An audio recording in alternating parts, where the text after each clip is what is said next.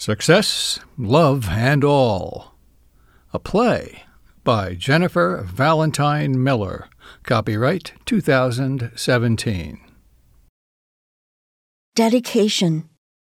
To my wonderful partner and extended family, thank you. Without your support and patience, I would have never achieved my goal. Acknowledgements. To that wonderful time of the year where dreams can come true and the effect of a legacy leaves the audience with long-lasting emotions. Forward. Just because your film or play is short doesn't mean you cannot have an effective beginning and midpoint. Anything that keeps your audience from guessing your ending is an asset. Make sure the ending is the best thing about you and your great play. The payoff is what you're leaving the audience with and how they are going to remember you. 10 Rules for Writing a Successful Short Script. Linda Calgill. Preface. While the fight against doping goes to the heart of many of the sports issues, it must also go hand in hand with overhauling the sports calendar, improving its commercial appeal, and making it attractive to a new generation. The Guardian, 2015. Introduction. This short play has a sports theme. It focuses on one woman's determination to carve a career for herself as a tennis player, with all its disappointments and hard work. Her parents are concerned because she seems to prefer a single life with false dreams and high-reaching successes. Will good advice and guidance rescue her future in sport? I can do all things? Success is a word that has been greatly misused. Too often, it has been used to mean power, wealth, status, self-fulfillment, and happiness. Christians have also stumbled into worldly ideas of success through non-biblical teaching. It is extremely important to return to the correct idea of success. In the Beatitudes, Matthew chapter 5, verses 1 through 10, is a blessed and happy life, and that success is based more upon the quality of their lives rather than the skillfulness of their activities. The Bible is more interested in showing us where it came from rather than in describing all its results.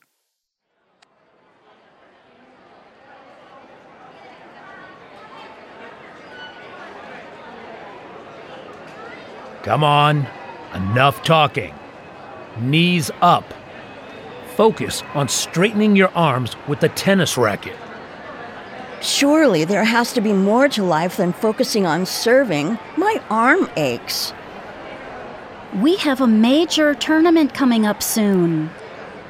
What fun do you get out of all that sweating and stressing, all in aid of getting knocked out in the first round? To her opponent. No first-round knockout for me. I would love to win the tournament.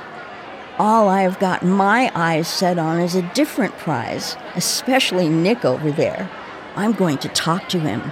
We're in the middle of practice sessions. Anders blows his whistle. The 4 friends, women, tennis players, come over to him. Team GB, time out. I want a brief chat with you when you're all ready. In 2 weeks, there's a major tournament with prize money up to 30,000 euros. Woohoo! It is worth working for. I'll let you all go away and decide what you want from these sessions. See you next Tuesday, and I don't want to hear any more comments. Anders makes his way back to his car, and the women walk off to the changing rooms. The girls meet outside the changing room. There are 4 men waiting as well. We're going to Clementine's for a light snack. You're welcome to join us. I didn't bring my bank card or cash. I wasn't expecting an invite. I thought we would be practicing much longer than this. Oh, don't worry about that. Maybe next time, perhaps with your own partner. The friends laugh and walk off. Catherine's parents are surprised she has returned back so soon. Why are you back so early? Oh, the rest of the girls are not serious about training and developing a career in tennis. You still need your friends, Catherine. It's a lonely world out there. He returns to reading his newspaper.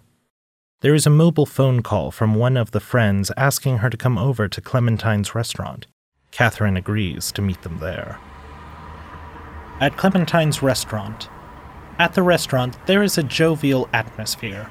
One of the male companions, Burton, like Catherine, appears to be left out of the conversation. Burton offers to give Catherine a lift home. Catherine, after a while, accepts the offer because she would rather be at home. In the car, both are silent, not engaging in conversation. They arrive at Catherine's house.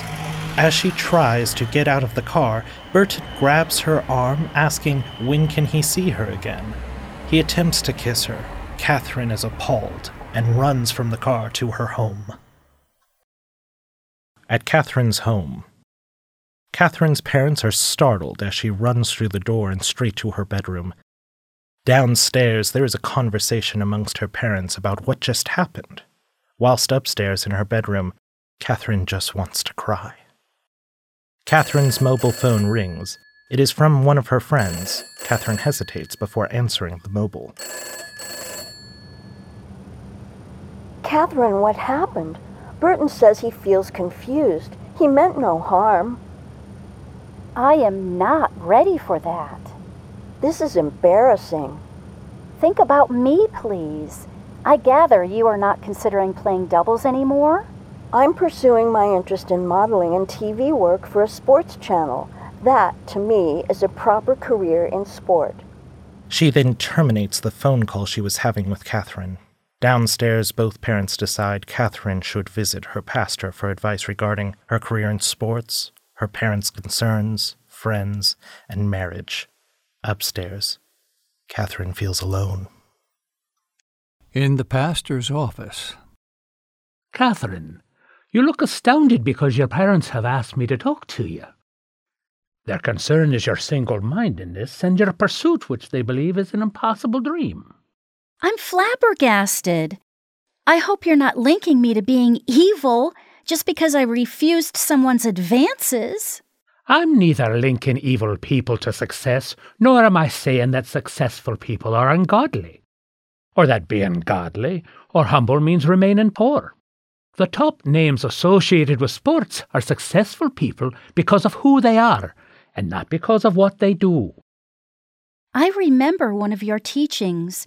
Joshua was the chosen successor to Moses because God's Spirit was in him. That is correct. Successful people do not want to do what evil people do. They show great strength with Plan B, so that they can produce one good performance after the next. How many matches do you honestly believe you can win? I want to be given the opportunity to compete and focus on my training. I'm very interested in practice sessions and competing. Anders is a good coach who's looking for success. How prepared are you when you lose? Are you prepared to live a humbled life? Catherine, success should flow from character. The Psalms state, everything they do, they will succeed. Success is based more upon the quality of life, rather than the skillfulness of your activities. I'm able to make a good living from tennis, just like any other job. My aim is to live the blessed life, whether I earn much or little, or whether I live a famous or ordinary life in the public eye. Okay. I'll relay that back to your parents. But please remember, success is rooted in character. The successful person will experience and then express the blessed life. If you're not happy with your life, please let your parents know. Okay, Pastor, that's fine with me. At the gym. Training before the tennis tournament. Catherine is involved in strenuous training. She finds it very tough. Her fitness program includes weightlifting and running long distances. The major tournament. At the tennis tournament, both Catherine's parents and the pastor are in attendance. It is a difficult competition. However, Catherine does reach the final and wins. The awards ceremony. Catherine makes an emotional acceptance speech. I have to give credit to my coach Anders for his patience in me, especially when I did not understand his forthrightness. I love my parents and thank them for their thoughtfulness and concerns. I want to maintain and enjoy a long, successful career in tennis and maintain it with integrity and a good reputation.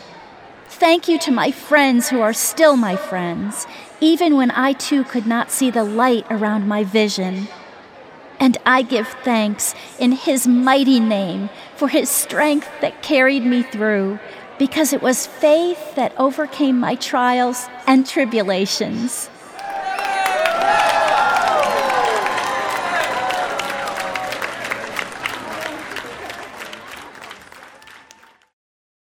About the author.